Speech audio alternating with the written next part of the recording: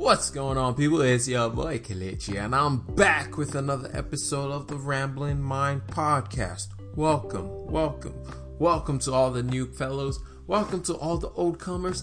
Thank you for joining me today. Thank you for turning this podcast on. Thank you for playing it, and thank you for listening to my silky smooth voice.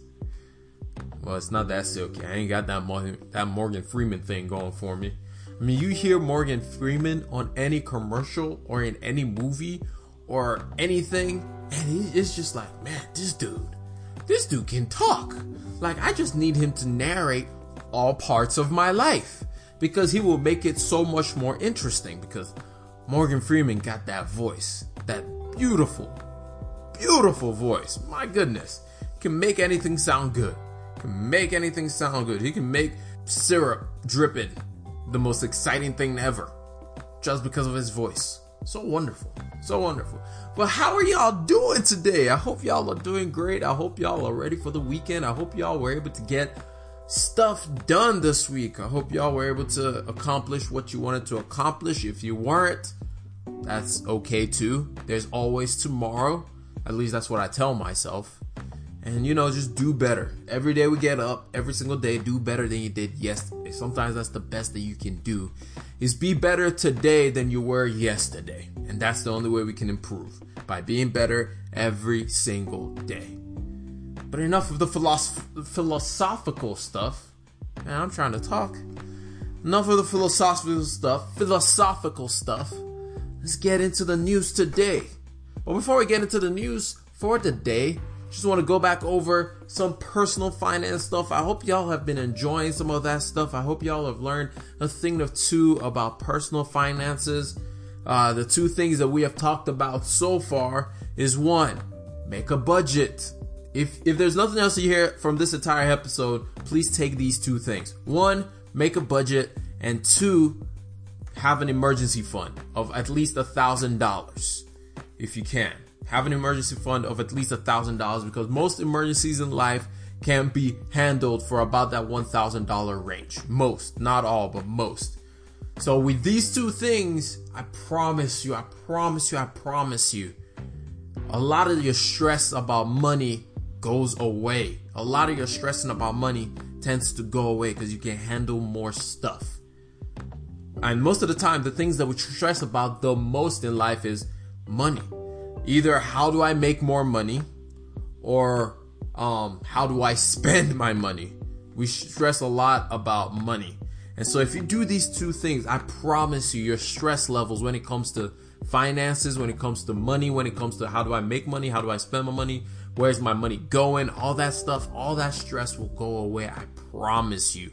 Because you'll be able to deal with situations with a lot more clarity. When you know where your money is going, that's what the budget is about. And when you can handle emergency situations, and you've created an opportunity and you've taught yourself how to save. In other words, you discipline yourself into these two things. Both of these things really teach you discipline. Budgeting is not easy. It takes time. It takes repetition until you get it to where you want it to be. And saving is one of the things that we lie about the most every single day. We lie and tell ourselves, oh yeah, I save. But yet when you look at your accounts, it doesn't show for it at all. So these two things, if you can land these two key things, creating a budget and having an emergency fund of at least $1,000, I promise you. It's kind of like those commercials where they say, like, it's a guarantee, but if you don't like it, you can get your money back. And well, if you don't like it, you can tweet at me and say, you were wrong, I did the things that you said I should do, and yet it didn't work. Well, that's fine. Yell at me, scream at me. But what you will find is this actually does work. It actually makes a massive difference. So do these two things, and I promise you, your stress levels are going to decrease. All of a sudden, vision will be clearer because you know where you're going. Create a budget, plan something, plan. Like my dad says, failure to plan is planning to fail. That's what that does. And then the emergency fund is simple. It teaches you discipline and tells you that you can save and you can handle situations that come up. In other words, the cloud that is over your head because of all the things that you have to take care of, that cloud gets removed, and all of a sudden you can see clearer. You can see the road in front of you. There's no longer a fog covering up your days. You know what actions you need to take. enough of the personal finance. That's not what this episode is about. Let's get down to the business topics for the day. So, let's start with our favorite topic to talk about almost every other week. The trade war. Actually, it's almost every week until this trade war goes away. We're going to talk about it because this is one of those things that even though it doesn't really affect you directly, it's an interesting topic and I like talking about it. Plus, I like throwing shade on Trump because, who doesn't like throwing shade on Trump? Trump is like the ultimate target guinea pig right now. Like, everyone loves to just take their personal shots at Trump about whether it's his hair, the color of his skin, because the dude is brighter than an orange, or any of the other things. We just like to take shots at Trump. It's just fun. It's just in good fun. But really, let's talk about this trade war. So, good news is, Washington and Beijing have agreed to something. They have agreed to hold semi-annual discussions on economic issues. Now, this is separate from a lot of the trade war. Remember, we talked about the phase 1 agreement that is to be signed. As you guys are hearing, it should already be signed. If it's not signed, we'll talk about that next week. But it should have been signed today. We'll find out that news in the morning when you guys listen to it. Just go ahead, search Google real quick. Was the phase 1 trade agreement signed? If it was signed, that's great news. If it wasn't signed, it means we're still where we've been for the longest time. But these semi-annual discussions that have been agreed, they have agreed to start having on economic issues, is pretty much what was already implemented during the Obama and Bush administration, which Donald Trump was like, we ain't gonna do that. We're just gonna go to war and all this other stuff. And, it ended up being a waste of time. Basically, the combination of these discussions should help end the trade war. These discussions should help drive tensions lower, because when you sit down at a table and talk to somebody to decide how are we going to fix this issue, rather than yelling across a whole border, across multiple oceans, multiple seas at the other party, problems can actually be fixed when you actually sit down and talk. As anybody in a relationship knows, just yelling at somebody or just stomping out of the house or just doing anything like that, it doesn't solve the issue. Have you ever had a fight with your friend? Guess what never solves the issue? You stomping off and saying, I ain't talking to you no more, and just being all whatever with that person. No, it doesn't solve the issue. The only thing that solves the issue is both of y'all sitting down and discussing what the problem was in the first place, driving and solving those issues. And that's what the US and China is finally doing, which this was done in the past. As I said earlier, it was done in the past, and Donald Trump said, no, that's not how I want to deal with it. And he brought a machine gun when they were trying to sit down and talk. That's not how you solve a problem. Shooting at somebody does not solve the problem. Have a discussion. So, now what does this mean that China and the US, the main question everyone is asking is, what does it mean that China and the US are coming back to the table to talk? It means that the trade war was a waste of time, basically.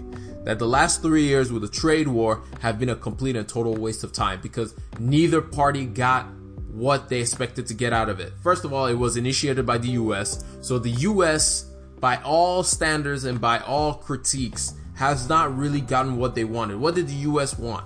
A lot of what the US wanted was to deal with the patent infringement that China and the intellectual property that China has stolen over the years. They didn't deal with that in any of the deals that they've made so far. They also wanted to make sure that China was not getting a bigger hand in a lot of these different deals. That didn't happen either.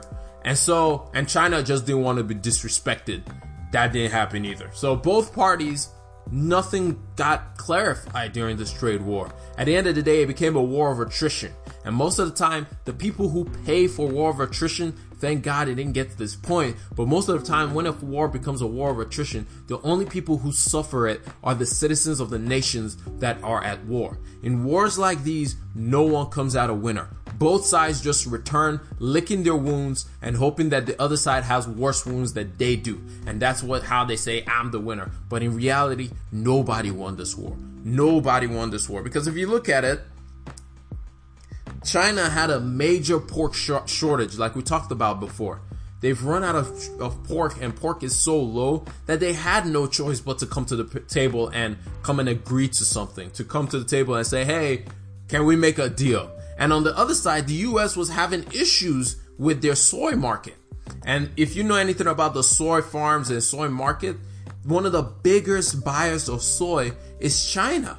And so both parties need each other. The thing is, like, US and China actually need each other. It's kind of like how Samsung and Apple work together. If you didn't know, the screens on your iPhones are created by Samsung. However, Samsung and they depend on each other, but still they fight all the time. I mean, remember the lawsuit of how Apple said that Samsung infringed on Apple's patents and all this stuff, and they were fighting back and forth, even though in the background they were still ordering Samsung display panels. So they needed each other, but yet they were still bickering. So it's the same way. US and China need each other. US and China depend on each other. If either one of those things falters or falls apart too much, the rest of the world, there's a global trade issue that comes out of that, because these are the two largest economies in the world. And so you can't run the rest of the world. A lot of the technologies, a lot of the farming, a lot of the products come from these two nations. And so they depend on each other.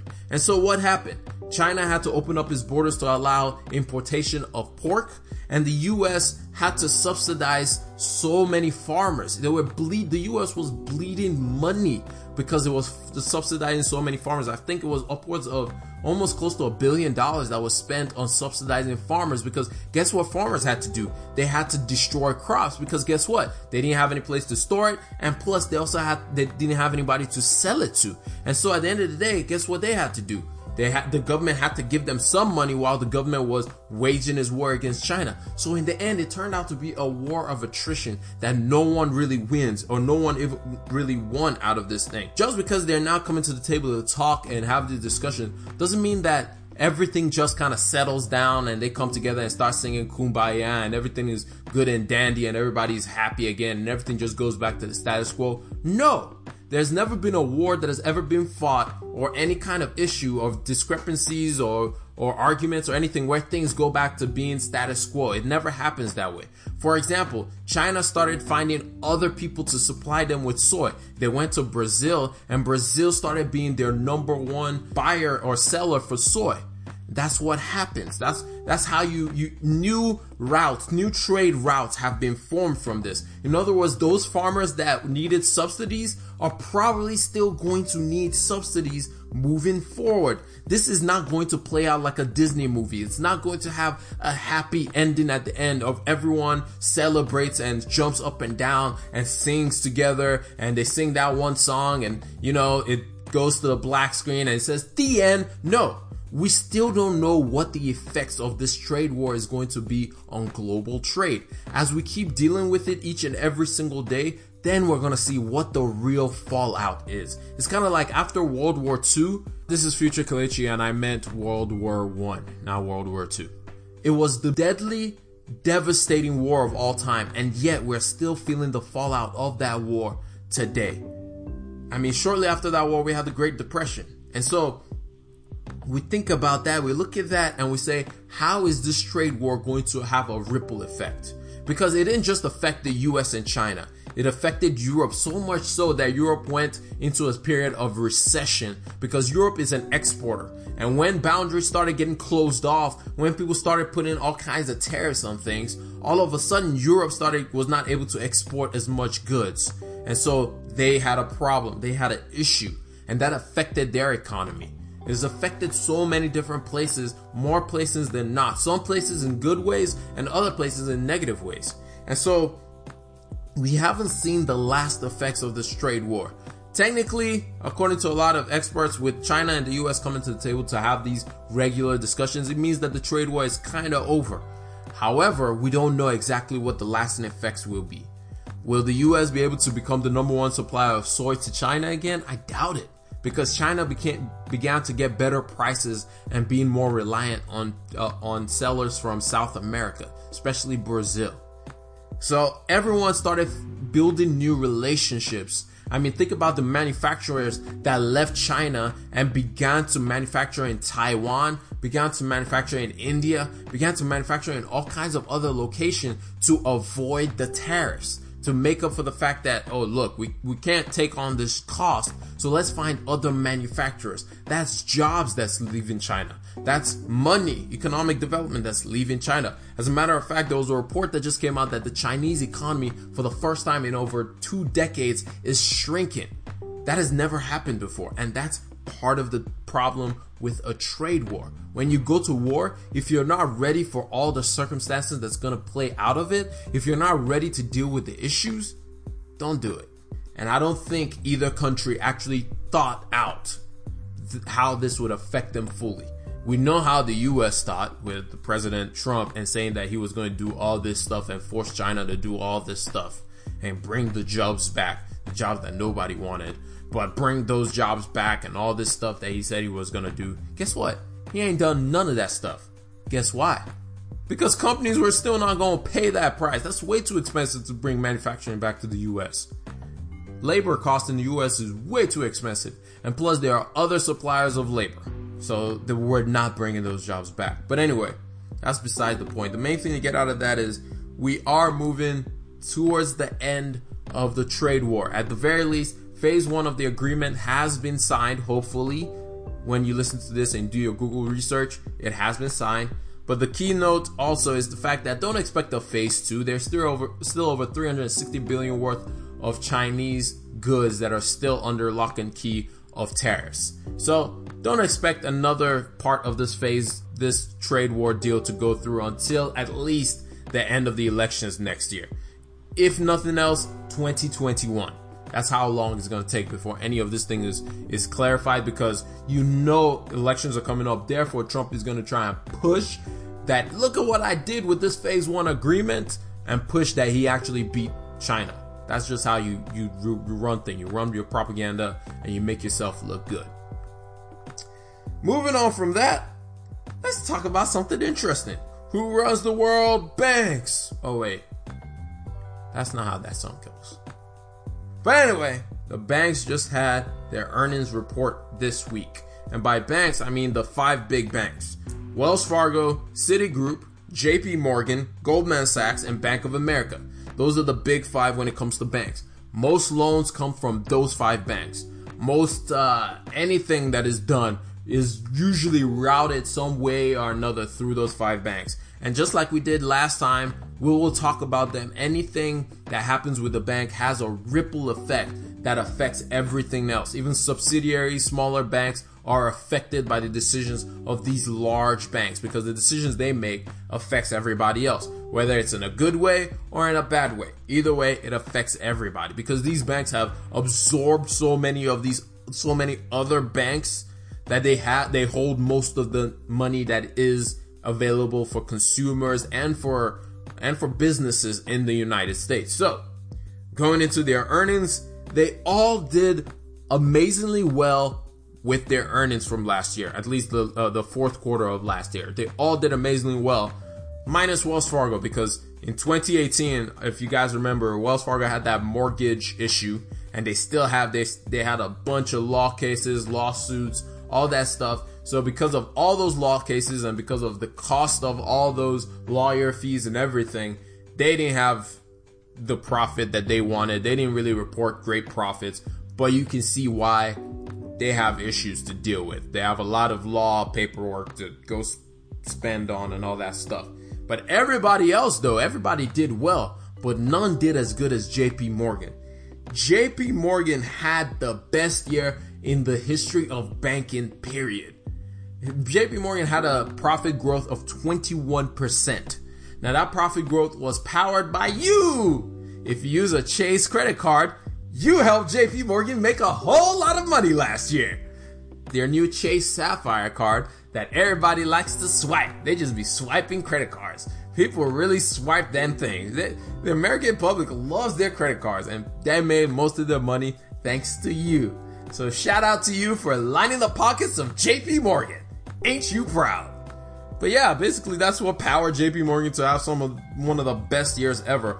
Also, they did really well because of bond trading. Now, remember last year we talked about bonds a little bit. And what are bonds? Bonds are basically companies selling off their debt. Remember last year the interest rate was cut twice by the Federal Reserve. So at that point, it is a good time to sell debt. In other words, you can sell debt and not have to repay it at a much of a premium. And so a lot of people were buying a lot of bonds of companies. A lot of companies were also buying back bonds. So we talked about how Disney bought back a bunch of bonds. We talked about how Apple was buying back a bunch of their bonds. So a lot of that bond trading, that trading market, JP Morgan was able to take a lot of profit from that, was able to make a lot of money from that. Now, they aren't the only ones that do bond trading, but they were the ones that made the most amount of money doing bond trading. And last year was a good year for bonds because, like we said, whenever interest rate is cut by the Federal Reserve, that's when companies are like, okay, you know what, let's buy some of our debt back at a lower rate.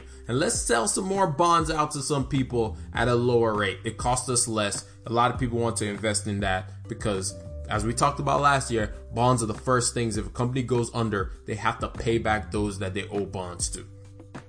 Anyway, moving on from that, you know, everybody's on this whole new year, new me. We're still in January, so everybody's still trying to get fit. Everybody is still trying to eat right. I think that's going to last for, another 18 days before most people start tripping up. The gyms are way too packed. Like, I go to the gym and everybody's like, yeah, new year, new me. They're on the treadmill going hard. New year, new me. I'll go get this buddy fit this year. New year, new me. I'm going to eat right. I'm going to da-da-da-da-da. Everybody been making New Year's resolution. Come right about mid-February, everybody's out. It's like, people drop off right about the end of January. Then mid-February, most people are gone. And then March, the gym starts looking like how it used to look, where I can get in there, get my work-in done. I ain't got to wait for nobody because ain't nobody in the gym anymore. But not only do people make resolutions, but companies make resolutions as well. So the largest asset manager in the world, BlackRock, announced that climate change is a part of their strategy moving forward. So for a lot of companies, the 2020s, this new decade, new year, new me, new decade, means I want to be more climate sensitive. I want to pay attention to the environment, like we've been talking about. With all the different issues, we're seeing earthquakes rock, which prayers out to everybody in Puerto Rico, prayers out to those in Australia with all the fires that's going on down there, and Puerto Rico dealing with all kinds of earthquake. And then plus we're seeing volcanoes that have not erupted in years all of a sudden are erupting. Like, what is going on? All these things. So companies are all of a sudden like, maybe we should start paying attention to this stuff.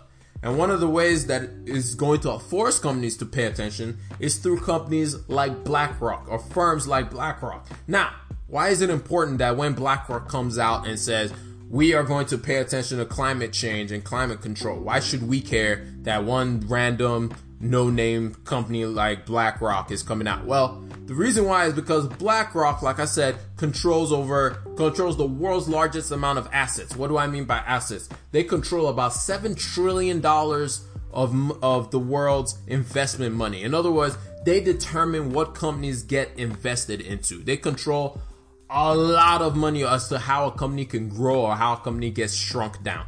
So what does that mean for companies? It means that if they don't focus on doing what the things that BlackRock has asked them to do, they're not going to invest in those companies. So how is BlackRock going to do this? They're going to do this by doing two things. They said that they will vote against any company or any board or management that fail to account for the climate risk of whatever it is that they're doing, whatever kind of business that you have. How are you accounting for the climate risk? How are you accounting for the fact that you might be polluting the atmosphere? How are you correcting for that? And then two, make progress on the sustainability plans that you have set in place.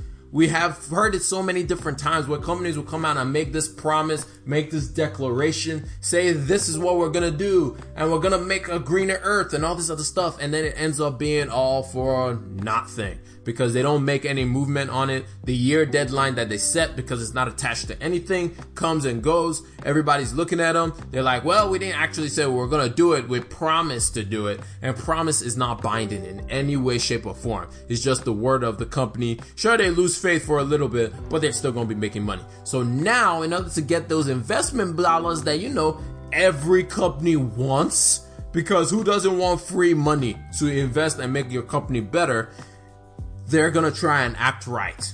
BlackRock also joined the Climate Action 100 Plus group, which is a group of investors committed to the environment.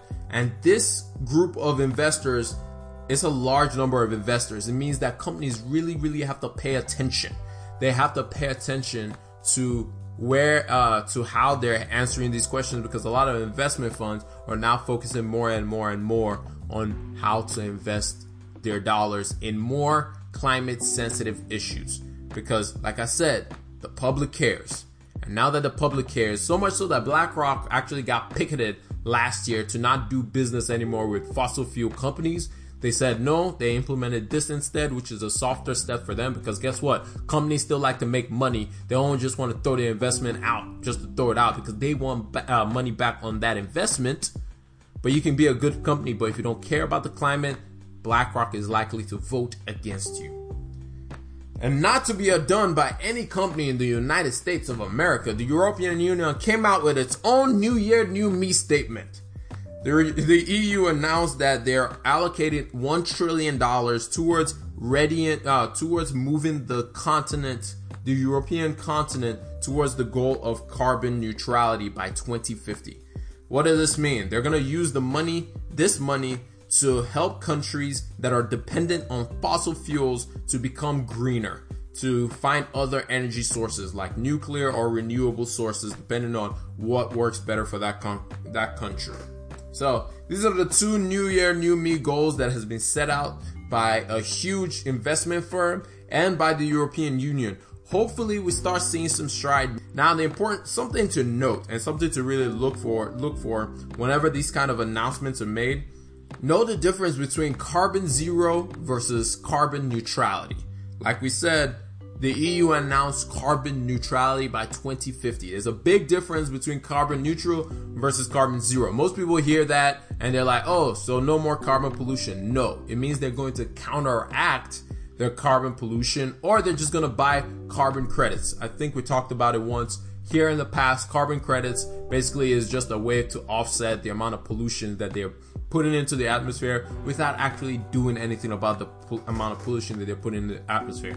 Versus carbon zero means they are not adding any more pollutants to the atmosphere. So that's just something to note as more and more of these greener goals and promises are made over the years, and how they're saying it. The terminology matters. What kind of terms they're using matters. Also, look for if they attach money or deadlines or requirements to any of these promises they make. A lot of times when they make promises, it's a very vague green goal that they set for themselves, because there's really no government agency that's enforcing it, especially now in the US, when 90% of those agents, 90% of the laws that were put into place by the EPA with this new administration in power have been gutted. So there's not really anything that's really forcing companies to do something one way or the other. So now companies are taking it upon themselves. And as I know, the last time I checked, companies tend to care more about making money and increasing their returns than they do about being green. So a lot of times, a lot of these green efforts are a lot of wild ideas and hopeful ideas with no real consequence or no real attachment to anything. Hopefully, we see something better. So yeah, new year, new everyone. If you chose a New Year's resolution, keep at it. Do what you can. Do your best at it. Keep at it. Stay strong. So yeah, just a quick recap of everything that we've talked about today. We started off talking about personal finance. Two things: make a budget and get an emergency fund. It will make your life a whole lot easier if you get these two things done. And do it as fast as you can. Learn how to budget, make an emergency fund. And then the first thing we talked about the trade war coming to an end, hopefully. We talked about how the trade war has been pointless because both parties have just bled a bunch of money and it has affected the global trade. But thankfully, hopefully, we're getting the phase 1 agreement signed today. When you listen to this, it should already be signed. And then the third thing we talked about was the banks, their earnings report. They gave us their earnings report, and JP Morgan made a bunch of money because we still love credit cards. And then the third thing we talked about was the New Year, New Me resolutions by a major investment firm, and also by the European Union. But I hope y'all learned something today. I hope y'all enjoyed what I talked about, and I hope y'all will come back again when we have another one of these on Tuesday. But until then, share the podcast. Hit me up on Instagram at Kelechi Iwaba. And that's all I got for y'all this week. God bless each and every single one of y'all. Enjoy your weekend. Have a little fun. And I'll catch y'all in the next one. Peace.